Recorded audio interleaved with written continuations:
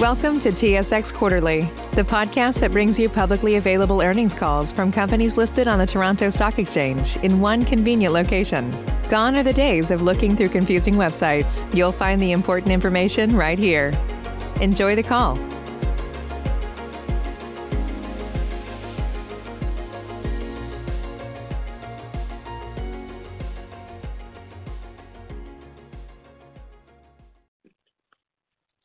Ladies and gentlemen, thank you for standing by and welcome to the Tricon Residential Third Quarter 2020 Analyst Call.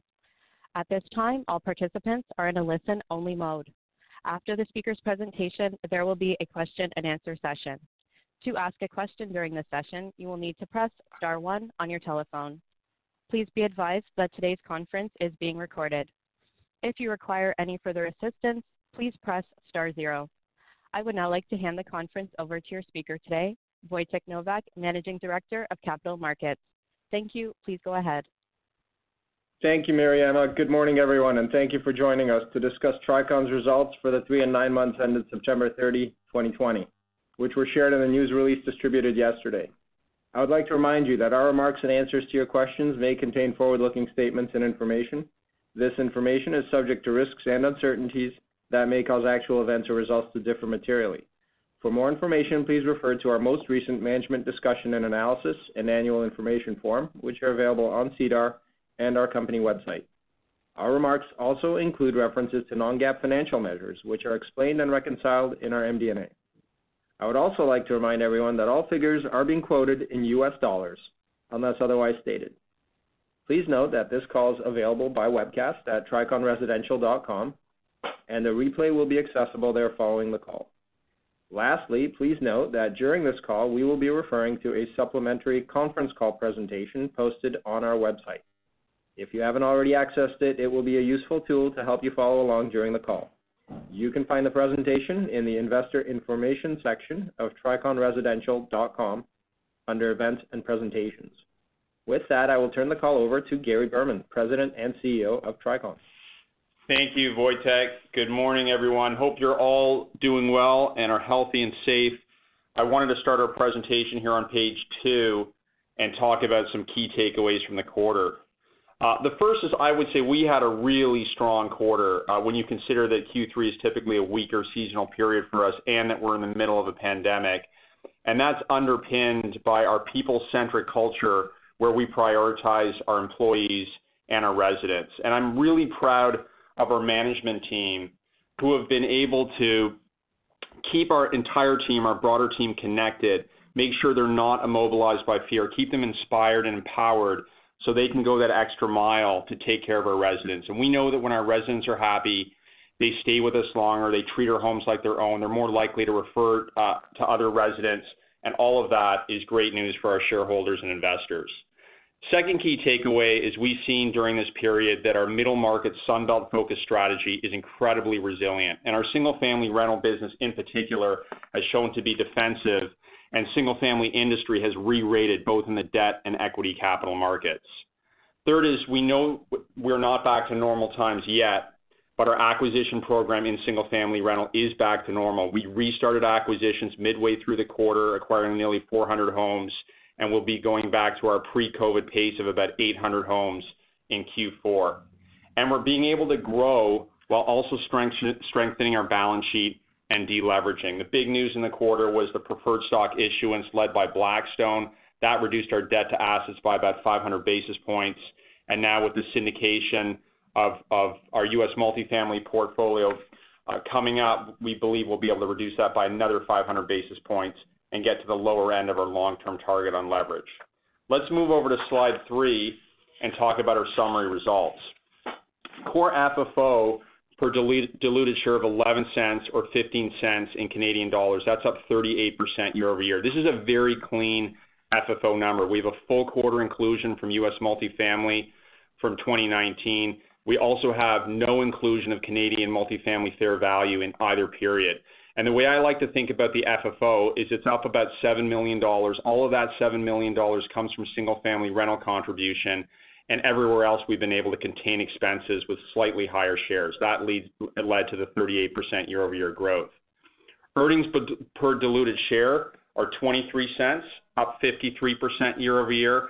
This is on the back of strong home price appreciation, 1.7% quarter over quarter. If you deduct capital expenditures, it's 1.3% or 5.2% annualized.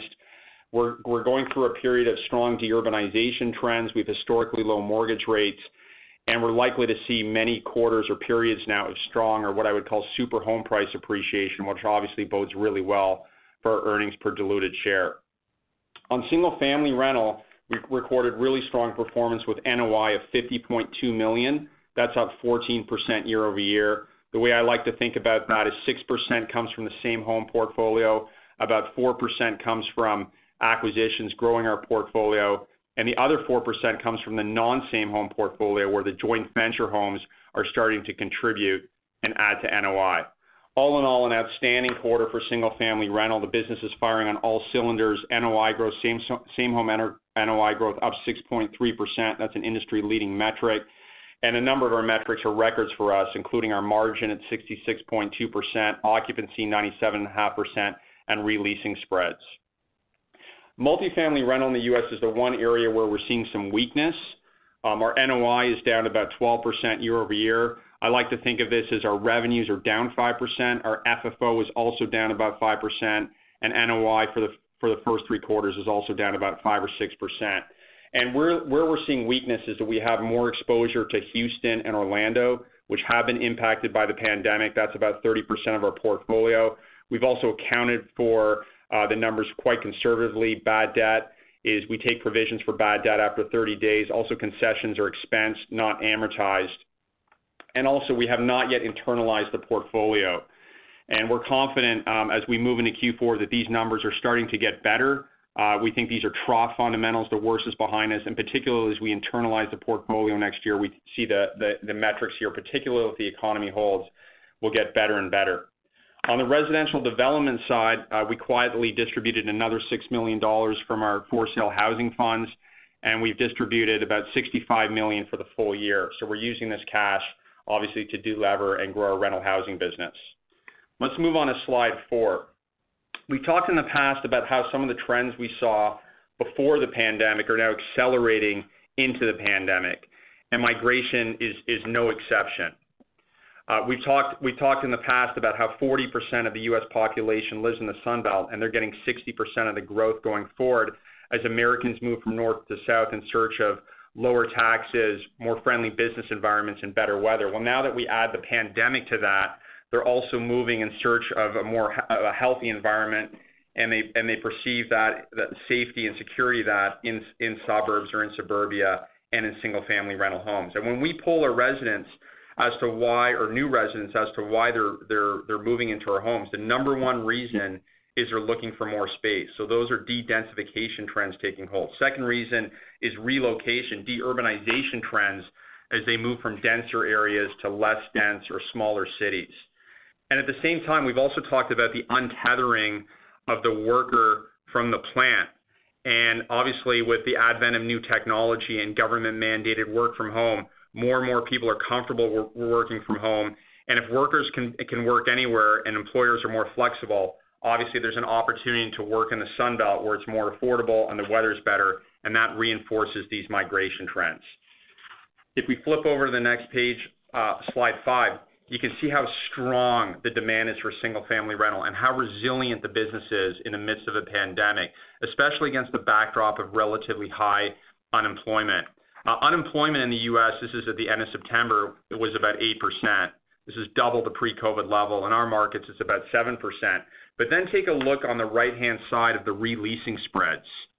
Those are all double digits or largely double digits on average, 12.6%. Las Vegas is an intriguing market. This is a market that's been ravaged in the pandemic. The tourism industry, it's been very, very tough. Unemployment rate's 14.8%, but the releasing spreads are roughly the same.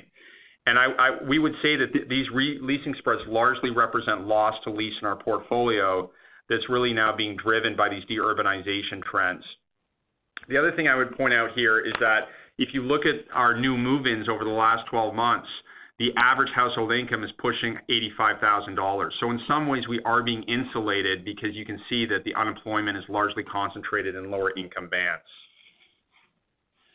Let's move to slide 6 and talk about the big news in the quarter, which was the $300 million preferred equity financing that was led by Blackstone. And I wanted to give you a little bit of color on this. We were not seeking out this type of transaction. We've been approached several times by different investors or brokers over the last years to do a private placement, and the latest overture came this summer. And we decided to run a formal process where we thought it would be great if we could raise capital to delever, improve our liquidity position, take advantage of great fundamentals, but also find validation capital to support our story. And we ran a process. It was short and extremely competitive, and Blackstone emerged as the natural winner and as the best fit. Blackstone has the most experience in our business in rental housing, both single-family rental and U.S. multifamily. They have absolute conviction in what we're doing in terms of our rental housing strategy on both sides of the borders, lowest cost of capital, and are investing in their open-ended BREIT fund, which creates better alignment for us. And so we're really excited about this partnership. We've already seen in a number of ways that Blackstone's going to be a great partner for us, and we're delighted to add Frank Cohen to our board. Let's move on to slide 7 and talk about an ESG update and our commitment to social causes. And I would say that ESG for us is not a check-the-box item. Our commitment to diversity is not one and done. This is a continuous program. It's a living, breathing program that we will continually improve and refine and learn from. And in this quarter, we hosted Founders Day, and for the first time virtually, we had about 700 employees participate. And we used this opportunity to talk about our commitment and our approach to diversity, inclusion, and equality. We also had a number of different organizations join us where we've partnered to help combat anti-Black systemic racism or to help other disadvantaged groups. We had Wes Hall as our keynote speaker. Wes Hall started the Black North Initiative. We, along with a number of companies, have signed on to the Black North CEO Pledge, which commits us to certain diversity thresholds. I think I'm very proud of our overall diversity within the company, but at the senior level, there's more work to be done. Wes talked to our team about what it was like to come from Jamaica to Canada as a young and poor boy, and he gave us a window into hidden racism. But I think most importantly, it was a very inspiring talk. It talked about what's possible through mentorship and community. And then we heard from Isis Miller, who's the founder of Black Girls Code. They're doing terrific work helping young Black girls in the U.S. learn about computer science, preparing them for future careers in the STEM fields. And we're delighted to partner with Black Girls Code. And who knows, maybe one day we can even recruit from their alumni. And we also heard from Red Door Shelter. This is a Toronto-based emergency shelter that helps women and children from domestic abuse and other families at risk and refugees. And during this pandemic, we're seeing obviously the impact on mental health, and obviously big increases in domestic abuse and suicide and overdoses. And so these type of organizations are extremely important, and we're very happy and to be partnering them to allow them to do all the great work they're doing. And lastly, we also heard from our founders, David and Jeff, who talked to us about their own personal experience with racism coming from apartheid South Africa. And that was extremely impactful on our team. We're trying to show everyone, both our team and our investors, that we really do genuinely care about diversity, and we're going to do everything we can to make it better and use our platform to do good. And so with that, I'm going to pass it on to Wissam to talk about our key financial priorities. Great. Thank you, Gary, and good morning, everyone. Let me start with slide 8 and reiterate the 5 key priorities which we introduced last year. These include growing our core FFO per share at a compounded annual rate of 10% over 3 years, raising approximately $1 billion of third-party capital over 3 years, growing book value per share by reinvesting our free cash flows into accretive growth opportunities, reducing our leverage, and also improving our reporting. You can see these priorities on slide 9 in a graphical dashboard. Let's start off with our 3-year FFO target. Another strong quarter for us. We achieved 11 cents of FFO per share, which brings us to about 35 cents per share year to date. Assuming the current trend continues, we're confident that we could hit our FFO target of 52 to 57 cents per share by 2022. In terms of raising third-party capital, our plan is to raise another $1 billion of fee-bearing capital over the next couple of years. In Q3, we continue to advance the process of syndication of our U.S. multifamily portfolio, with 2 investors, and we believe we are on track to syndicate 2/3 of this portfolio by early next year. Also, we're on track to complete the investment phase of our SFR joint venture in mid-2021. We aim to raise an additional third-party capital for a second joint venture as we continue our growth. Another one you'll notice as our key priority is reducing our leverage, and our target leverage is 50 to 55%. In Q3, with the proceeds from our preferred equity raise, we were able to lower consolidated net debt to assets to 57%.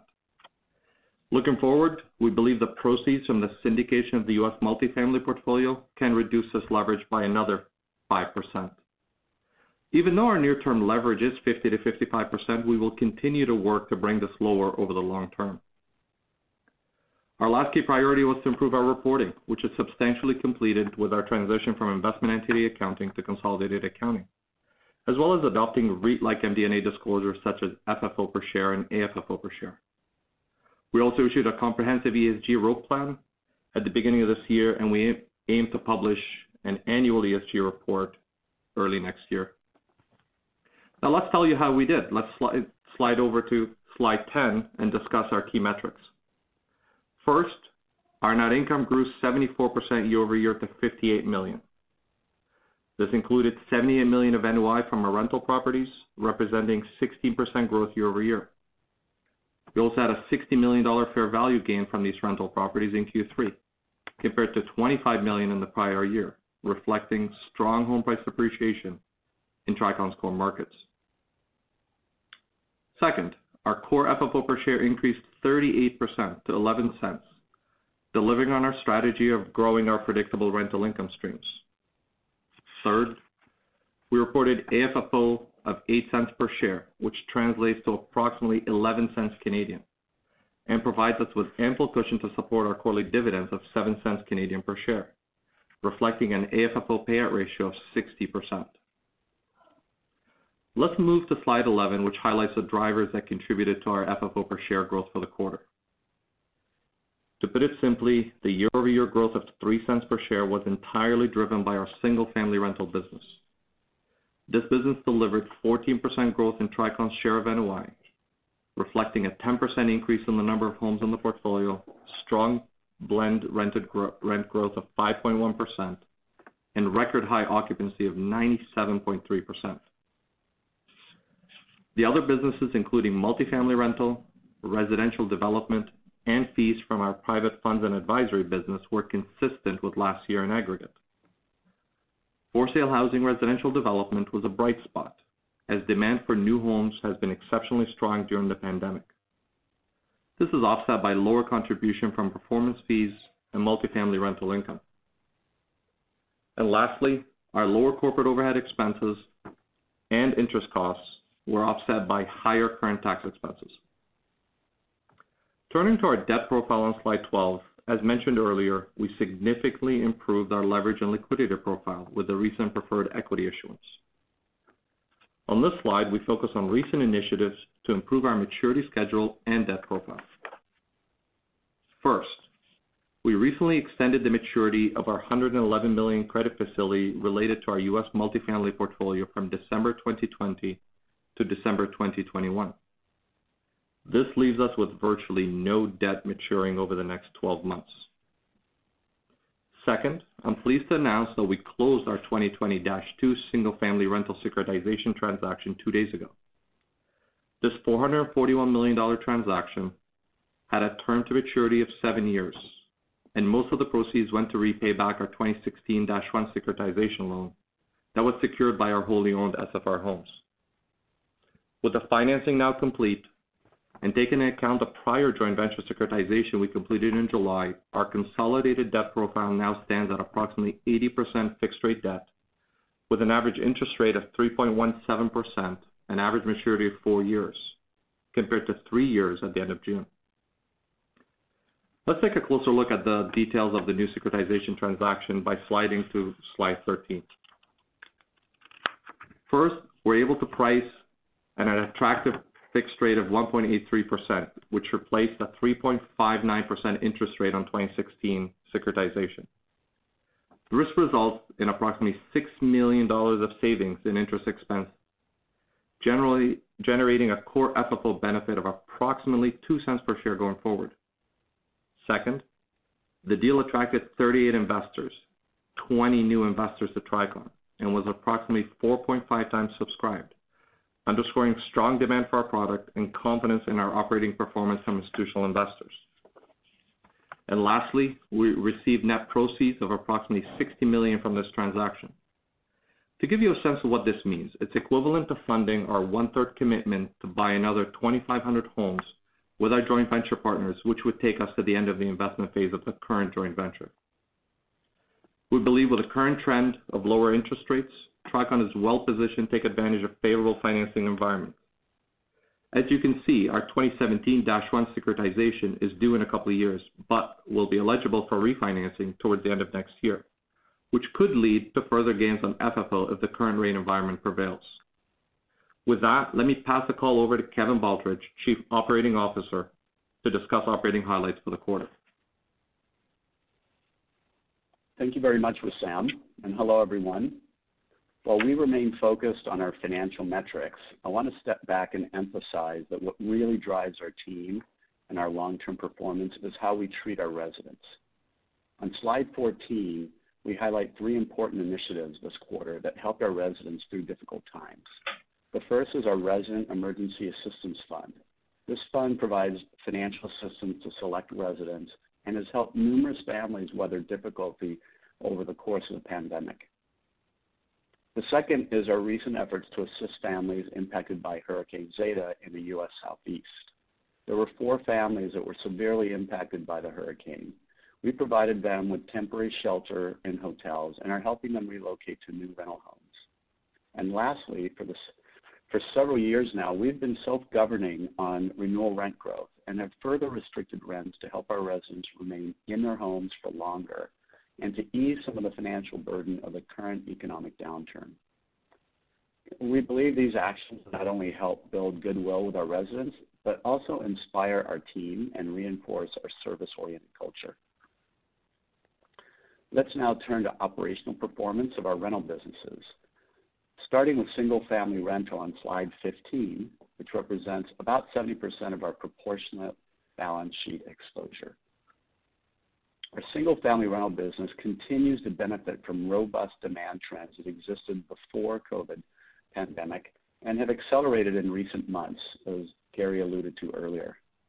These demand trends are apparent in our same-home NOI performance, which captures over 15,300 homes.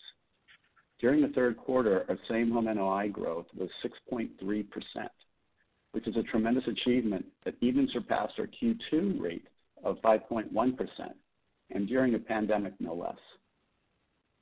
Digging into the numbers, our same-home revenues grew by 4.7%, driven by an occupancy increase of 160 basis points, as well as average in-place rents that grew by 3.8% higher. During the quarter, our lease trade-outs trended to a 5.2% increase, consisting of 2.4% growth on renewals and 12.6% growth on new leases for the same home portfolio. On the expense side, we saw modest expense growth of 1.8% compared to last year, largely driven by a 4.9% increase in property taxes as our homes appreciated in value, and to a lesser extent by rising insurance premiums. This was offset by a 1.2% reduction in controllable expenses, specifically lower turnover costs as the turnover rate decreased by 470 basis points compared to last year. The annualized turnover rate was 26.1%, which is very low for a typical summer quarter. Taken together, the strong revenue growth and expense control translated into same-home NOI margin of 66.2% in Q3, another record for our business. And as we step into Q4, you can see on slide 16 that the positive trends continue to hold into October. Occupancy has continued to track over the historical average by about 1 percentage point. Meanwhile, rent growth on new move-ins has remained north of 11%, which represents a significant loss to lease embedded in the portfolio that has built up over time while turnover remains low. Rent growth on renewals is likely Likewise, starting to tick up as strong demand for our homes is allowing us to push that metric up a bit, while still being sensitive to a challenging economic environment impacting our residents. If we turn to slide 17, we thought it would be helpful to provide some more insight into two aspects of our single-family rental business. The first is our operations. Since the pandemic began, in addition to being keenly focused on maintaining higher occupancy, we have been attentive to controlling expenses by prioritizing essential repair and maintenance while at the same time carefully managing the scope of work and delegation of authority so that our spending closely matches our budgets. This operating discipline, which spans across the organization from head office to field staff, is all enabled through a sophisticated technology platform. And the results are evident in the KPIs shown on slide 17, which demonstrate how we've been able to reduce the number of days that a home sits vacant by making our operations more efficient. So for example, since last year, we've compressed the time from when a resident moves out to when a new resident moves in by 11 days. This represents an estimated NOI benefit of $2.3 million annually across the portfolio. Or in simple terms, removing 1 day of vacancy earns us approximately $200,000 of NOI per year. We accomplish this by turning the homes faster as well by pre-leasing a greater number of homes. Another example is new acquisitions, where we've reduced our time to renovate and occupy a home by 17 days. That's about $1.7 million of savings per year, or approximately $100,000 per day, assuming an acquisition pace of 800 homes each quarter. I will caveat that some of these savings were achieved because our staff had more capacity during the time when we paused acquisitions, and so we may give back some of the savings as we resume our growth. However, I'm confident that we've made some permanent improvements here that should contribute to NOI going forward. And that leads us to the second aspect of our business I wanted to touch on, which is acquisitions on slide 18. We resumed our acquisition program in Q3, buying 388 homes within our single-family rental JV. As you can see on the slide, the geographies where we are buying have very large and active resale markets, and so there is no shortage of buying opportunities at our target cap rate of 5.9%. In fact, we already have 660 homes contracted for purchase in Q4 as we ramp up our buying program to the historical levels of 800 homes per quarter. Let's now turn to slide 19 to discuss our U.S. multifamily rental business. The softness experienced in this business in Q2 carried over into Q3, with same property NOI down 11.9% year over year. While the percentage change is quite large, the dollar change is only $2 million and underscores the fact that our portfolio is still relatively small with 23 properties and is not as diversified as some of our public peers. About 88% of the NOI variance can be attributed to market-wide weakness in Houston and Orlando, as well as weakness at specific assets we own in Dallas, Atlanta, and San Antonio. If we unpack the components of NOI in aggregate, revenues were down 5% mainly as a result of lower occupancy by 240 basis points, but also due to higher leasing concessions and bad debt provisions relative to last year. I would note that our concessions accounting policy is conservative, whereby we expense all concessions in the current period. If we were to amortize concessions over the term of the lease, our year-on-year decline would have been closer to 8.8%. The multifamily portfolio also saw expenses grow by 5.3% year over year. This was partly driven by higher property taxes as compared to the prior year when we benefited from a tax recovery, as well as significant industry-wide increases in insurance premiums. You will also note a significant increase in utilities and other expenses, which reflects new services being rolled out to our residents, such as bundled media offerings and package delivery. These expenses were essentially offset by an increase in other fee revenue.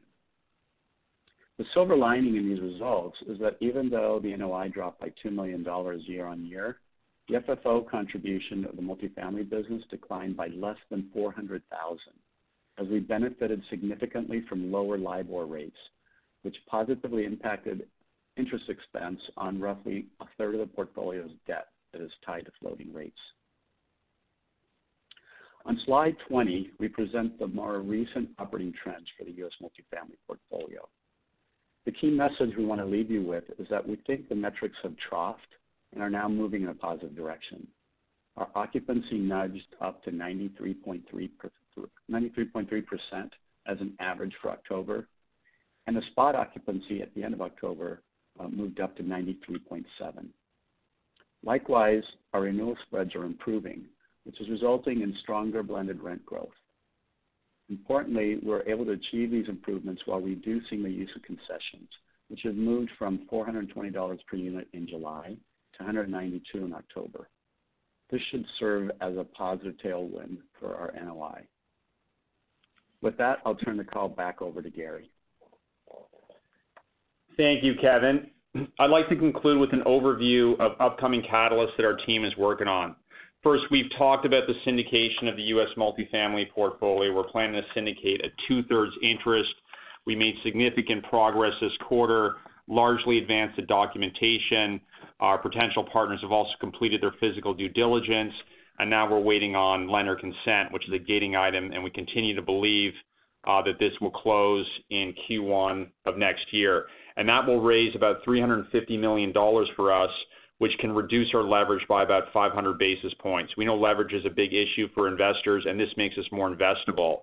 In addition to the syndication of the U.S. multifamily portfolio, we're also working on other capital raises across this strategy and others, including raising a dry powder vehicle to allow us to buy onesie, twosie, or even a portfolio of garden-style multifamily properties in the U.S. Sunbelt.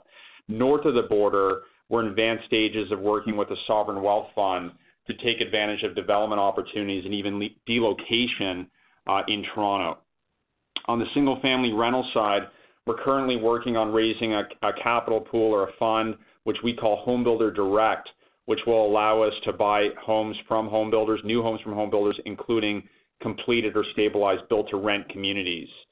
And our joint venture one, which is now 2/3 complete, should be fully invested by Q2, which will position us to raise a second joint venture within a large buy box in Q3 of next year. And so if we put all of this together, we believe that our longer-term goal of raising about $1 billion of equity capital by 2022 can actually be achieved next year, possibly within the next 9 months. And in terms of the single-family rental portfolio, we restarted acquisitions at 800 per quarter. But with these new potential investment pools or funds, it's possible that we could go from buying 800 homes per quarter to 1,000 or 1,200, even 1,500 homes per quarter. So look for us to increase the acquisition program later next year. In terms of our legacy for sale housing assets, this is now a very small part of our business, about 2.5% of the balance sheet, but it is quietly generating significant cash, as I talked about before, and we do expect another $320 million of cash over the next 5 to 10 years, which can be used for deleveraging and to reallocate to our rental housing business. And lastly, north of the border in Toronto, we continue to construct, develop, and stabilize our Canadian multifamily development properties. We've got nearly 4,000 properties apart from the Selby under various stages of development and construction. And we believe that when those properties are stabilized over the next 3 to 4 years, and then we apply today's cap rates, we will be able to generate another $1 per share of value for our shareholders in addition to the existing IFRS NAV. So significant value upside there, and we're quietly incubating a very valuable portfolio. So with that, that concludes our prepared remarks. I'll pass the call back to Mariana and take questions. And with Sam, Kevin, and I will also be joined by John Ellenswag, Andy Carmody, and Andrew Joyner to answer questions. As a reminder, to ask a question, you will need to press star 1 on your telephone. To withdraw your question, press the pound or hash key. Please stand by while we compile the Q&A roster. Your first question comes from Matt Logan with RBC Capital Markets. Your line is open. Thank you, and good morning. Good morning, Matt. Hey, Gary. In terms of your syndication of the multifamily portfolio, with that transaction pending lender consent, would it be fair to say that you've ironed out other details such as price, and if so, has there been any change to your expectations?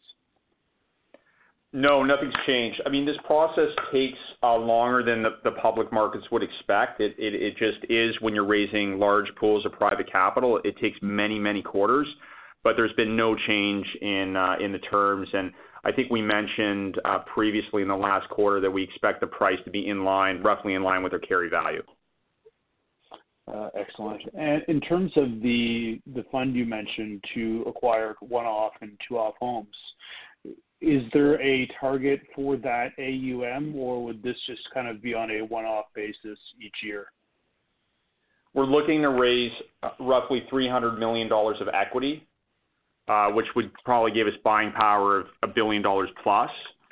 And again, the strategy would be very similar to our existing portfolio of value add core plus, and allow us to go and buy one property at a time in the Sunbelt, or even a portfolio of properties.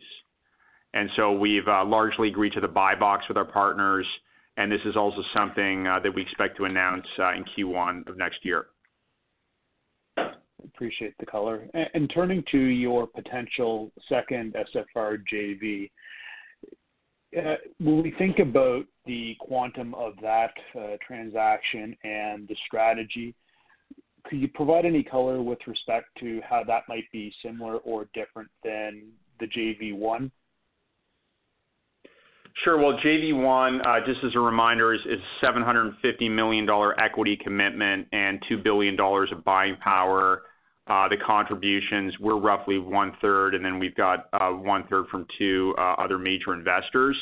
At this point in time, it looks like that those allocations will continue at 1/3 each, but I would say it's likely that we'll have a slightly expanded buy box, which could allow us to maybe buy in a few other markets, and also maybe at a slightly lower cap rate. Right now we're buying at a blended cap rate of 5.9%.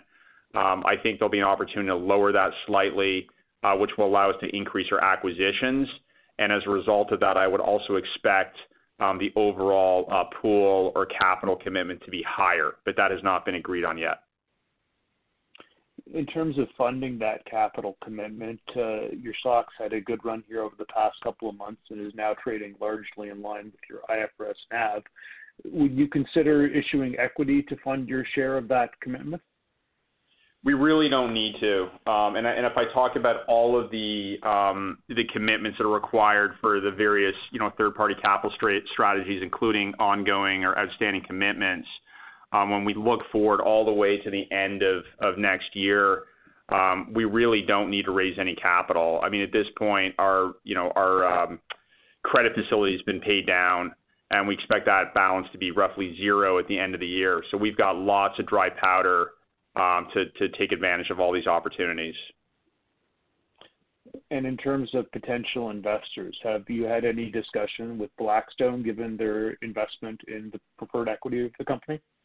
Yes, I mean, we have, and Blackstone, one of the reasons they're also a great fit is they also represent significant pools of private capital, and so they're another potential investor we can talk to on any strategy.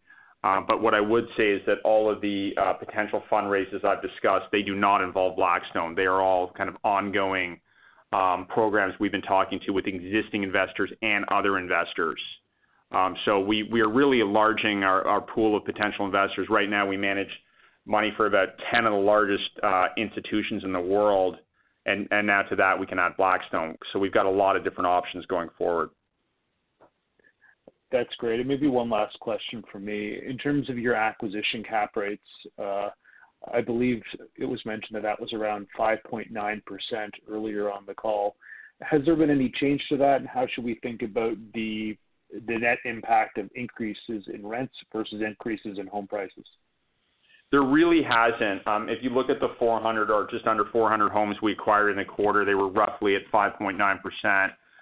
We talked about having 600 homes or so under contract this quarter. They're also in line with that. Remember that our buy box with our existing joint venture partners is very prescriptive, and so we do have to hit the targets. But essentially, we've had no issue hitting the higher volumes in Q4. And what we're seeing is that the higher home price appreciation is being offset by higher rent. And so if your home price appreciation, your rents move up in lockstep, your cap rates essentially don't change. And so that's the environment we're operating in. That's great color. Appreciate all of your commentary. I'll turn the call back. Thank you. Thank you. Our next question comes from Lorne Kalmar with TD Securities. Your line is open. Hey, everyone. Good morning.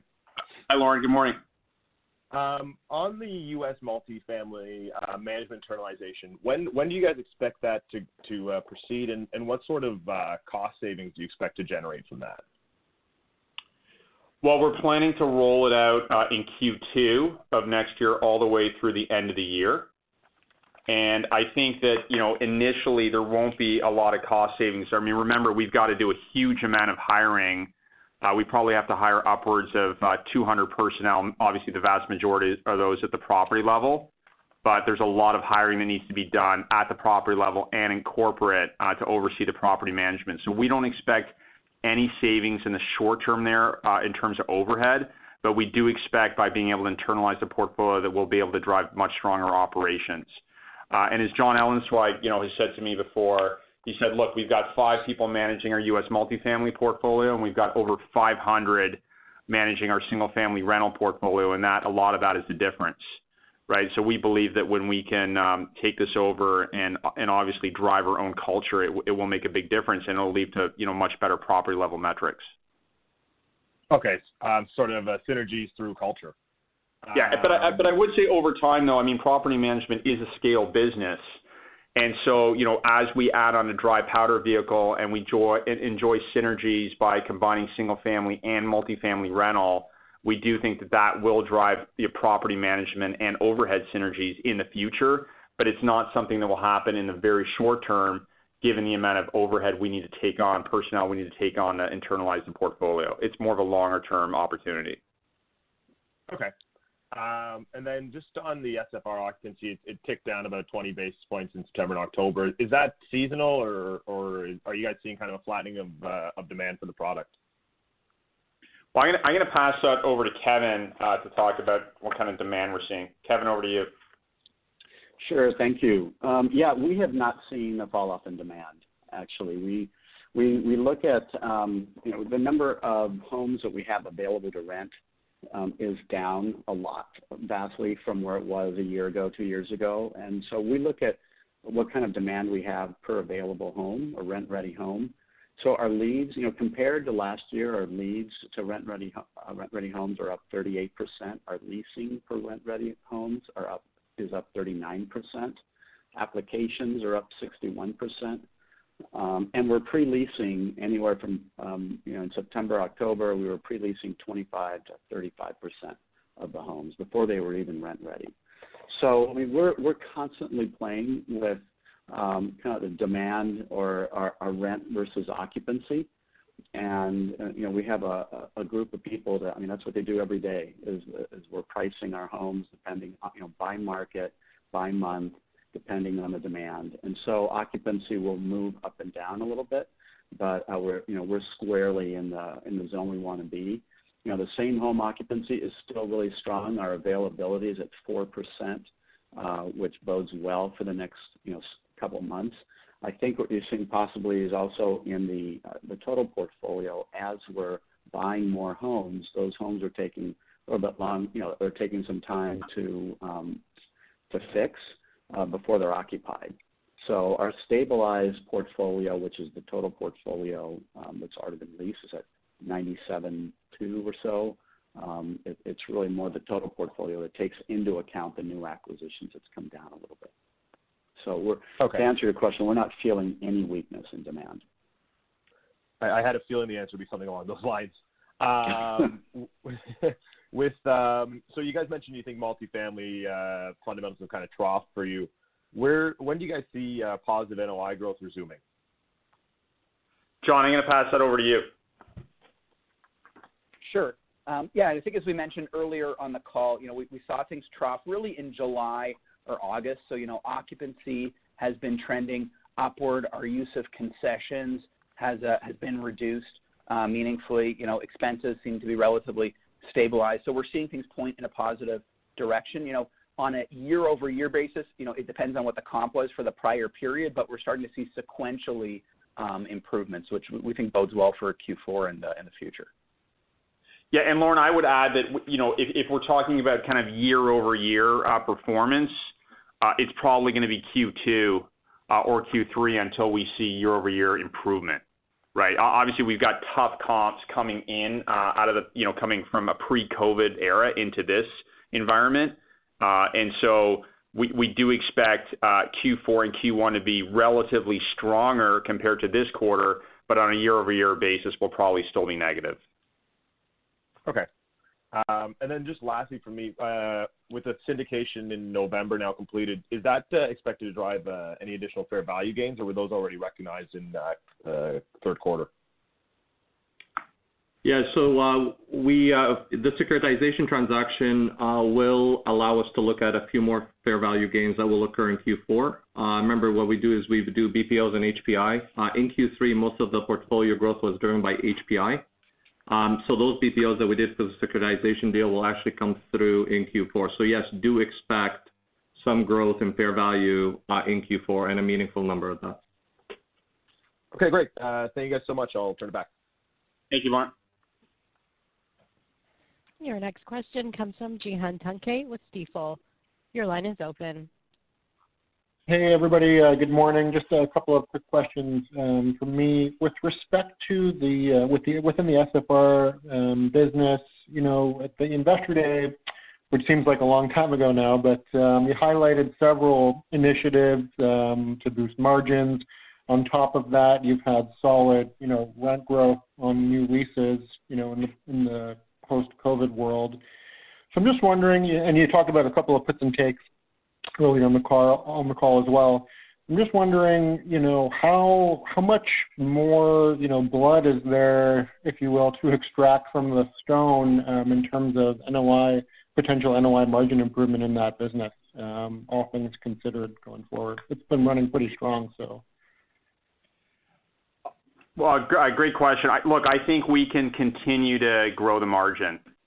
And the reason for that is obviously you have to look at the interplay between your ability to drive revenue versus containing expenses. And I think on the revenue side, we are seeing such strong demand, deurbanization trends, de-densification trends.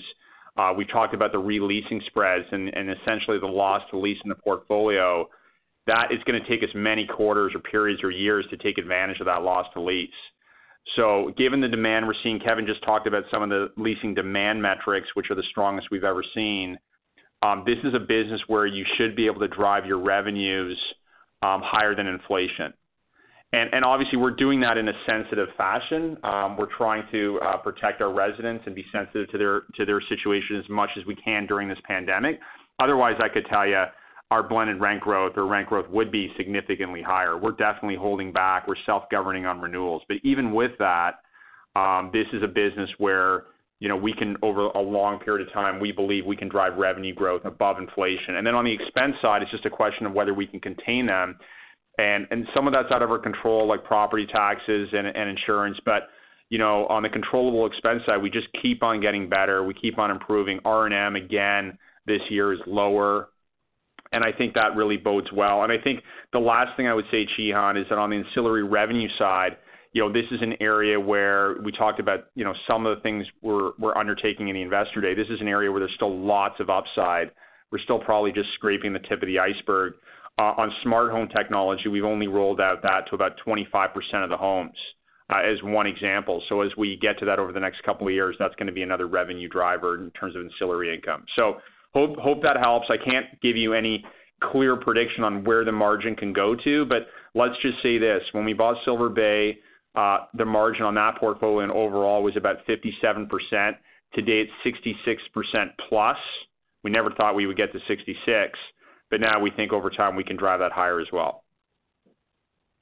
Appreciate the color there, Gary. And on the theme of the deurbanization trend, and as you look at, potential new investment opportunities, syndication opportunities in the multifamily sector, and considering the experience you've had with the current multifamily portfolio, how do you look at, how do you choose where or what kind of product in the multifamily business you want to target for new investment opportunities, going forward? Like what kind of metrics, what kind of geographies are you looking at?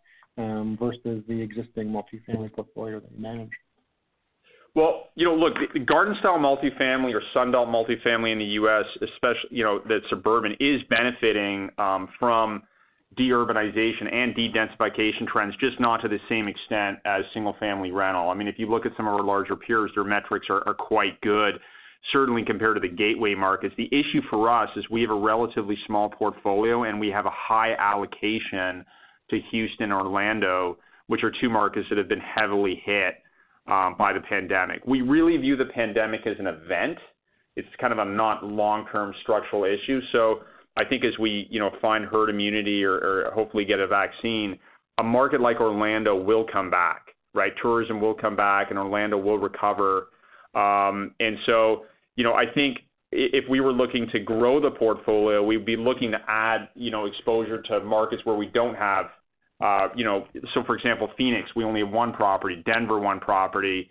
There's lots of other markets where we need to add scale. So the first course of action would be to try to add scale in markets where we have less scale.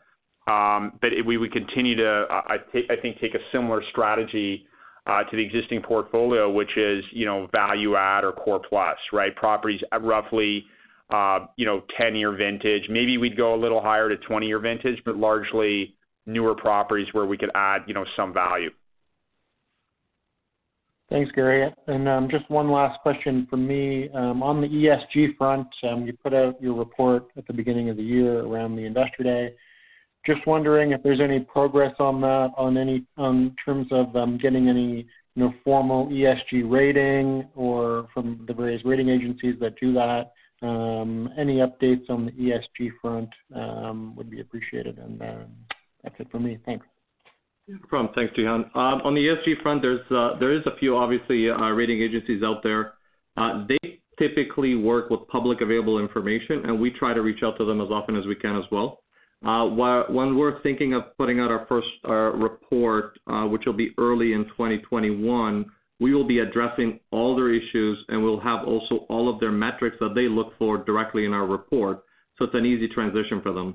In addition to that, we've also been discussing with them how some of our metrics tie and to make sure that they're fully educated when that report comes out.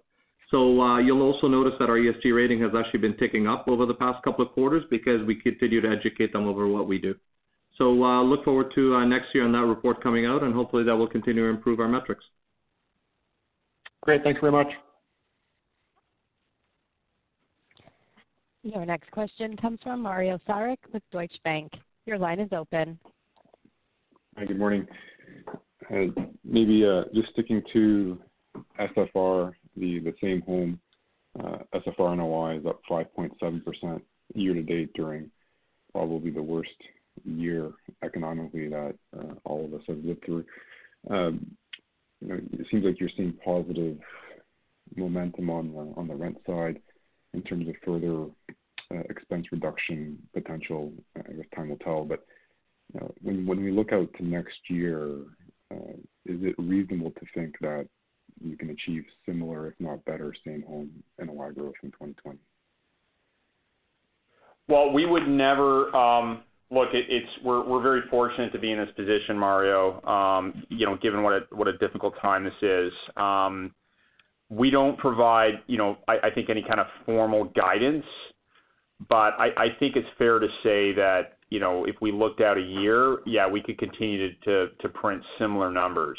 Our longer term, FFO targets assume, NOI growth in that kind of 4%, 4.5% range. We're not assuming 5 or 6%. I think if we can deliver 5 or 6%, that's kind of beyond our own expectations, but it is possible. It is possible because, again, we talked about the releasing spreads. There's significant loss to lease in the portfolio. That's not going away. And then on renewal spreads, which is, obviously the revenue is the biggest driver of NOI. On the renewal side, that is starting to tick up a little bit, right? If you look at the October metrics, those are 3%. During Q2 and part of Q3, we were providing renewals that were flat in many cases or very limited increases to our residents. So as the economy starts to get better, and obviously hopefully if we have a vaccine, that obviously gives us the green light to start being a little bit more aggressive on renewals. And if that's the case, you should see stronger rent growth. Mario, if I could add to that really quickly, is we've also, we're still ramping up on a number of maintenance service requests we do in-house. So we were at 61% at the beginning of the year, meaning the work orders that we were responding to was at 61% with in-house maintenance. And when we do that, we're doing it less expensive than vending out. When the pandemic hit, to keep everybody safe, we ramped that back down. We got to about 44 to 47% we dropped doing in-house. We're back up to 57 now. We hope to end the year at 61%. And then next year, we still, our goal is to be at 65, and then eventually 70% being done in-house. That's probably 2022 by the time we get there. We're going to start next year with a preventive maintenance program so that we become more proactive and we can better plan our capacity with vendors and our own people. So I see continued expense savings and cost controls by doing a lot more in-house than we have in the past. So that's going to give us additional NOI improvement, in addition to the ancillary services that Gary was talking about before. Got it. And Gary, you kind of referenced the 2022 target, the 52 to 57 cents, I think FFO reflects, call it 4 to 4.5% kind of longer term same home NOI growth. I was curious whether the target also reflects some of the interest expense savings that you've been able to achieve via recent securitization. Yeah, it does. It does. But the longer-term target did not anticipate aggressive deleveraging. So it is the FFO target is a function of, how much we delever. I think if we delever more, we're probably at the lower end of the target. If we delever a little bit less, we're at the upper end of the target. But we still, I think, feel confident with that overall target. We're not getting the contribution right now from U.S. multifamily. But obviously it's not a huge part of our business, but hopefully that picks up, and then we continue to get the benefit of these interest savings, as you saw with the last securitization, obviously, which is going to add about 2 pennies per diluted share next year. Got it. Okay. And then in terms of future fundraising on the SFR side, it sounds as if the plan is to essentially repeat the last fund, maybe a little bit bigger, but same participants, maybe a bit lower cap rate. Is that a fair comment? And I'm just curious whether the Home Builder Direct fund that you're referring to, would that be part of that fund, or is that a separate fund? And if so, what's the quantum of that? No, that would be your commentary is correct. So I can confirm that on what we are going to call JV2, likely same participants, likely larger, likely at a slightly expanded buy box and slightly lower cap rate, which should mean faster acquisition pace. And then Home Builder Direct is a separate program which will likely contain maybe different investors, and that program will specifically target new homes or new build-to-rent communities that are stabilized. Remember, we have a program right now with Arizona State where we're developing build-to-rent communities. That's also a separate program. This program, what we call Home Builder Direct, is buying existing but really brand new homes or build-to-rent communities that are stabilized. So it really allows us to have 3 different buckets. And we talked about that one of the best ways to expand the amount of fee-bearing capital we have is to create these different vehicles or strategies within single-family rental, and that's essentially what we're trying to do. Got it. Is it too early to try to quantify the capital potentially within that fund? Are you talking about Home Builder Direct? Yeah. We're looking probably at a fairly modest raise of about $300 million. That's equity, right? Which again would give us buying power of nearly $1 billion. I think we could probably raise a lot more than that if we wanted to, but it's a new vehicle. It's a new, essentially new business, and we'd probably rather raise a little bit less than more and make sure that we can find the opportunity. So I would say it's fair to say that we'll probably start at $300 million of equity and then go from there. Got it. And then to be clear, that's different from the $300 million of equity that's expected on the U.S. multifamily side. Correct. It's different. Got it. Okay. And then I think you made a comment with respect to the Blackstone relationship as validation capital. Do you make that comment with reference to the public markets, or do you also see that Blackstone relationship immensely helping on the private market side going forward? Across the board. I mean, Blackstone's got such a tremendous reputation in both the public and private markets. They've proven to be, I think, great partners.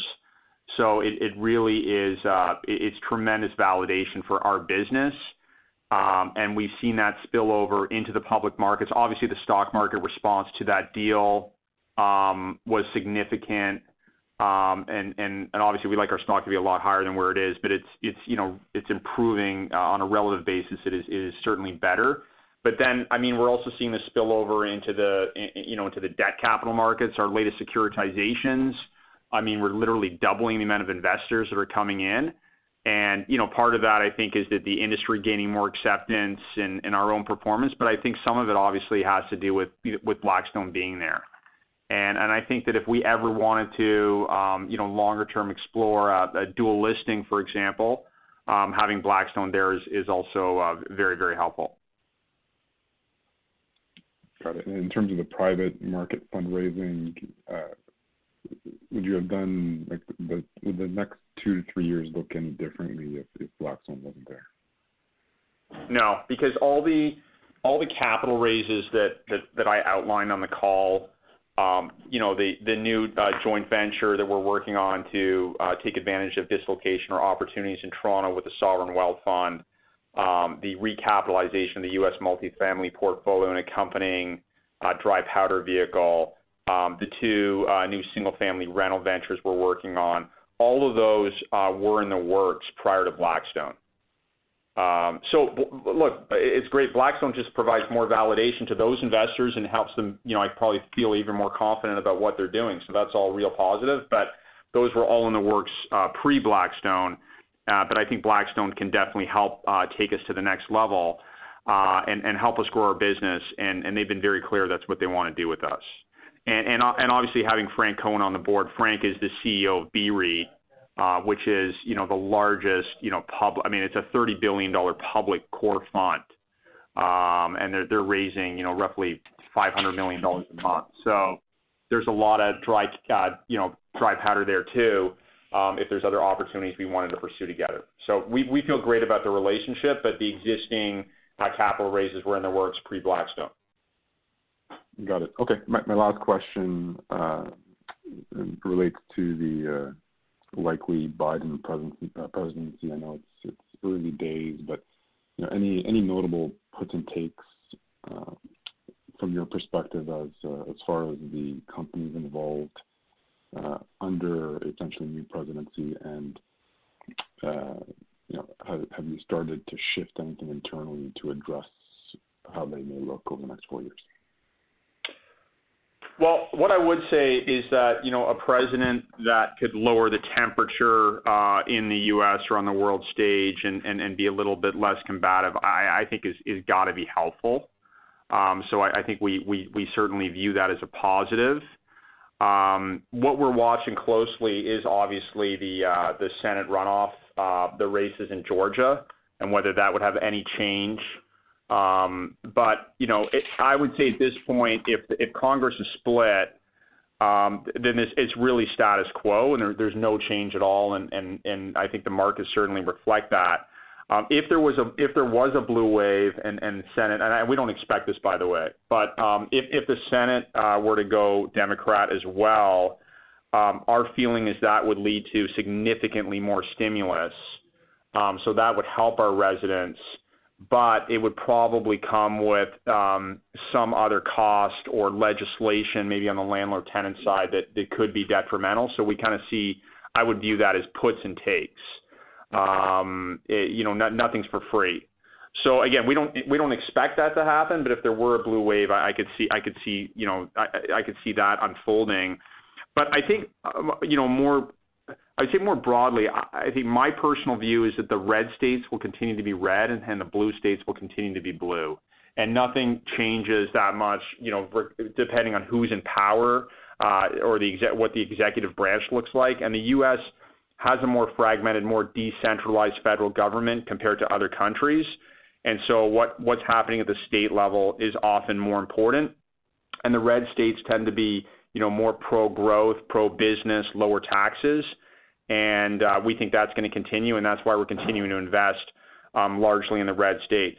And then the last thing I would say is that in a blue state, in California, both Proposition 15 and Proposition 21 were voted down by the electorate, which is a great victory for the real estate industry and makes me feel better just overall about any kind of potential legislation that would make our industry more difficult. So I think that was really good news coming out of California.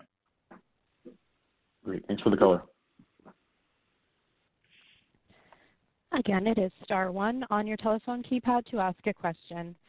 Your next question comes from Tal Woolley with National Bank Financial. Your line is open. Hi, good morning, everybody. Hi, Tal. Good morning.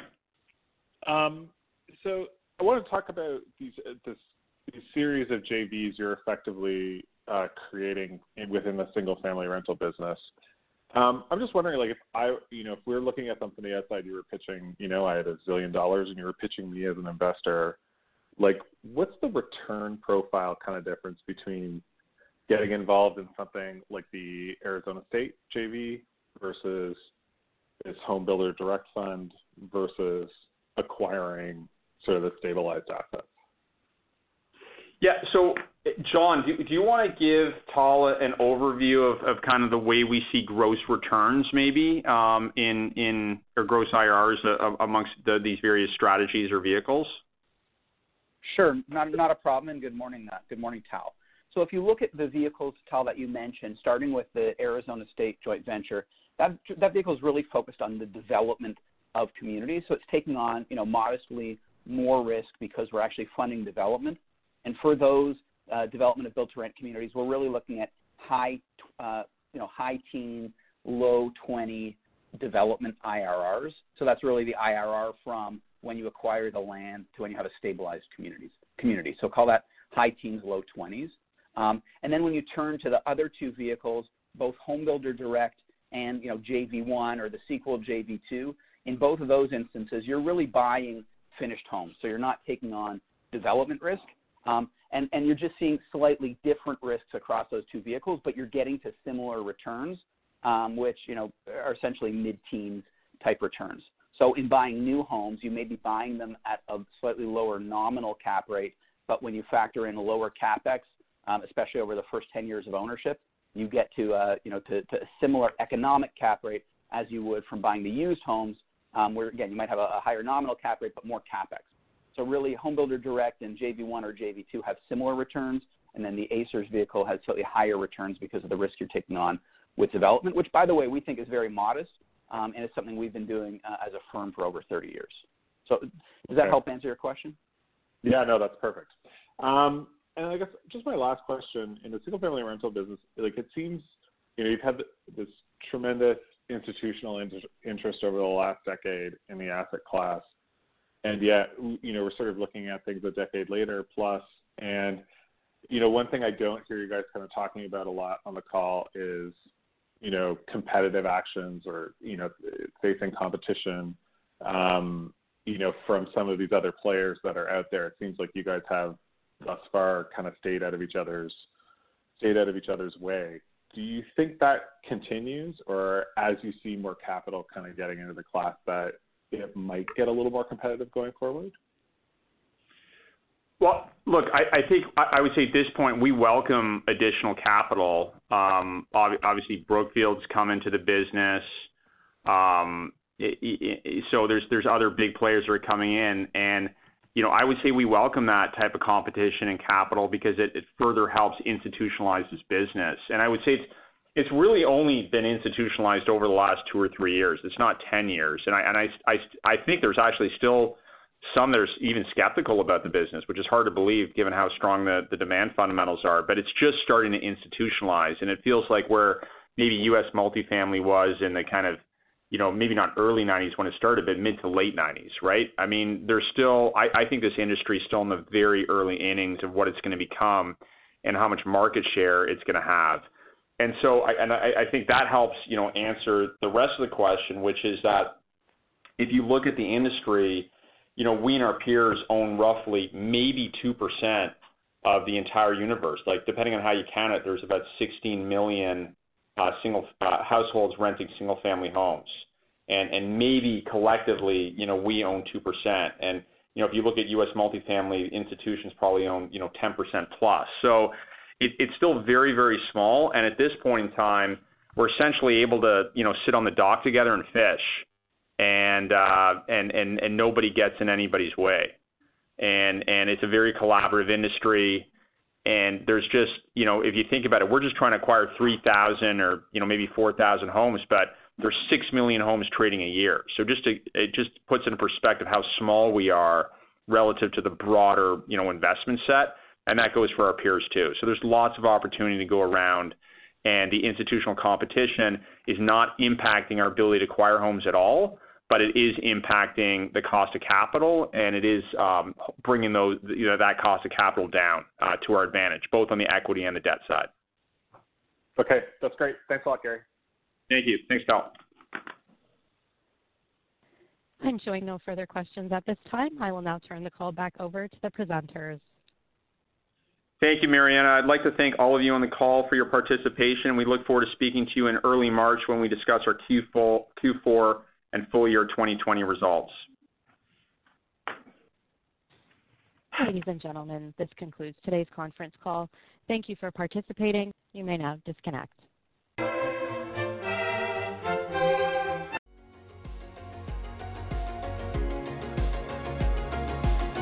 Thank you for listening to TSX Quarterly. If you enjoyed the cast, remember to leave a good rating.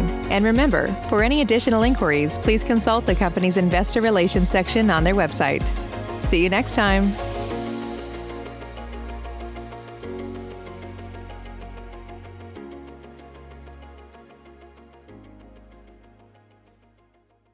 Brain fog, insomnia, moodiness, weight gain. Maybe you think they're just part of getting older, but MIDI Health understands that for women over 40, they can all connect to menopause. It's at the root of dozens of symptoms we experience, not just hot flashes. MIDI clinicians are menopause experts, offering safe, effective, FDA-approved solutions covered by insurance. 91% of MIDI patients get relief from symptoms within just 2 months. Book your virtual visit today at joinmidi.com.